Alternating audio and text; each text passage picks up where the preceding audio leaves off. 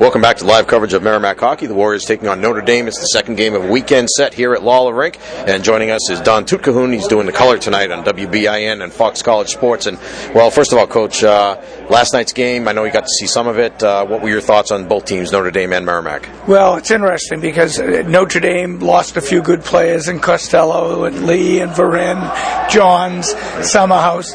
And Merrimack lost Collins and Bly and Haywood and Ellis and Murata. And so both teams lost quite a bit from last year, but they seem to be invigorated last night with the advent of the new players that have come aboard. Right. I mean, Hurley gets the winning goal, and Cini scores a crowd-pleasing goal. So you get two freshman lines that are just off the charts. Yeah. Both teams want the puck. I thought early in the game, which was the majority of what I saw, Notre Dame wanted it a little bit more, and I'm sure tonight Mark's going to have like the attack insignia in the locker room, knowing that they want to. If you want the puck, you got to go get it. Yeah. So I think you're going to see a forechecking game from both sides. I think both teams played especially hard. Goaltending was good last night. Yeah. I think you're going to see more of the same, and I know Merrimack's looking for a different outcome.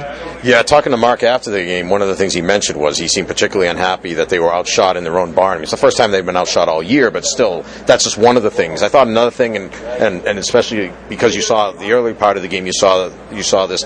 Merrimack turned the puck over a lot, especially in their own end. First 10 minutes or so of the game, it didn't cost them too much. They only gave up the one goal, but still uncharacteristic for them. What did you see happening? What was Notre Dame doing to cause that? What does Merrimack have to do better in that area? Well, I think Notre Dame, was sprinting to pucks, and they weren't hesitant at all, and established the forecheck more readily than Merrimack was able to handle early in the game. Do you think Merrimack looked maybe a little bit surprised by the speed of the game at that point? No, I don't know what they had anticipated. I just think they were playing without hesitation. That being Notre Dame, and I thought that Merrimack was a little bit more hesitant, controlling the puck and making good breakout plays. Notre Dame did a really good job of changing the point of attack. By that I mean they'd get to a puck and then they'd put it in a place that was open where there was space, and then they had a second person anticipating that play and they skated it down, and they were able to extend and sustain forechecking and offensive play as a result of that. Right. I also saw, it looked to me like, they were doing a very good job in disrupting the breakout. When that's happening, I mean, you being a former coach as well, when you see that happening in a game, what kind of in-game adjustments are you looking to make, and what kind of adjustments did you see Mark make for his team? Well, I think you've got to anticipate where pucks are going. The interference rule is different than it was years ago. You can't hold players up like you used to be able to. So you have to be able to anticipate where the puck's going. You need to sprint to the puck. If you sprint to the puck, you might save a second or two that allows you to make a good decision and a good play. Right. Whereas if you take your time getting back to the puck, that time frame is taken away from you, the time and space is taken away from you, and the puck turns over. Right. The players that you saw last night on both teams, maybe one or two from each team that stood out to you.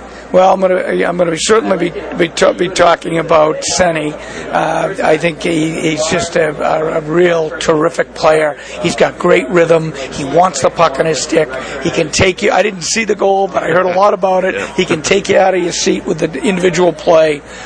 Christie will be another player. I've seen him make a big jump. He's taken off the center position and moved to the wing position, and I think as a result of that, you've seen his development. And of course, on the other side of the ledger with Notre Dame, you got Don Lucia's son, Mario, who's a goal scorer, a flat-out sniper.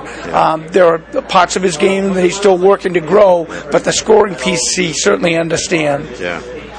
You've been a coach for a long time. Jeff Jackson, give us your thoughts on him. I mean, he's accomplished so much in the game. He's like one of the older statesmen of the game these days. He's a terrific coach. He's a no-nonsense guy. He doesn't suffer fools well at all. His team plays a very disciplined, structured game. You can watch them forecheck. The system work, the systemic play is right to the T.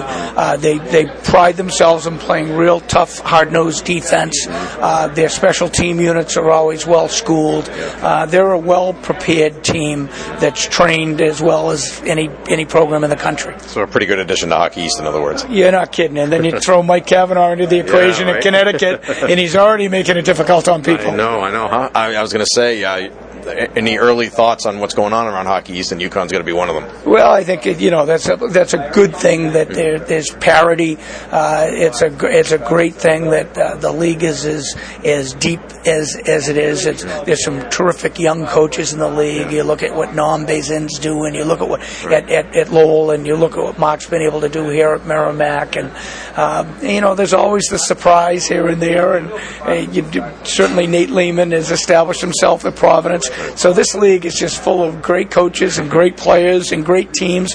Any given night, anything can happen as a result of it. All right, Coach, thoughts on what will happen in the game tonight, Notre Dame and Merrimack? Well, this is a tough building to play in, and I know Notre Dame will come prepared, and they'll try to put their best foot forward. But I like Merrimack's chances. I think that they've instilled a work ethic here, and they've got a sense of pride in what they're doing and how they need to go about their business. I can't see this team letting 4 points slide by. So if I had to pick a team, I'm picking Merrimack tonight. All right, thanks a lot, Coach. We appreciate it. Have a good broadcast tonight. Thank you. Thanks a lot, Mike. All right. That's Don Toot-Cahoon. He's the coach and color commentator now for WBIN Fox College Sports. They're doing the game tonight. Don and I will be back with more right after this. This is Warrior Hockey.